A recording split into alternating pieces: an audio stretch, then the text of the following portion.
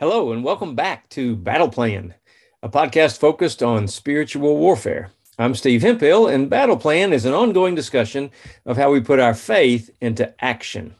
Our website is active-faith.org, and my email is stevehemphill1@me.com. In our last episode, we went through another episode of God's Power for Our Daily Battles. It was for January 7th. Today, we're going to talk about another spiritual weapon at our disposal. It's number 5 on my list, spiritual weapon number 5, pray plus watch. Now, I'm sure there are many more than these two verses, but I'm going to use two verses in particular today that teach us to pray and watch. And it's Mark 14:38 and Isaiah 62:6. Mark 14:38 says, "Keep watch and pray, so that you will not give in to temptation, for the spirit is willing, but the body is weak." Prayer plus watching is a tool or a weapon against temptation.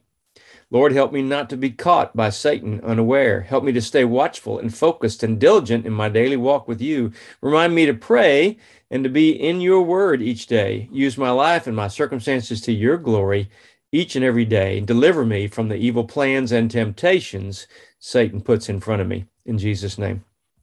The other verse I mentioned is Isaiah 62, verse 6, NLT. "O Jerusalem, I have posted watchmen on your walls.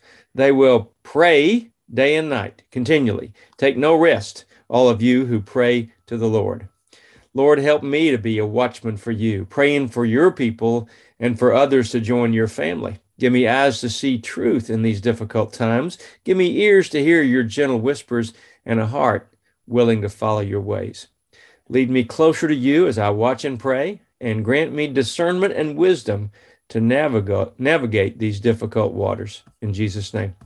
So, in light of today's thoughts, let me suggest part of your personal battle plan might be to add watching to your prayer routine. Pray and watch what God does. Look for how you should adjust your prayers based on what happens so far. Look for answers, and remember that God's answers don't always meet our expectations. He's a God of surprises, usually last-minute surprises.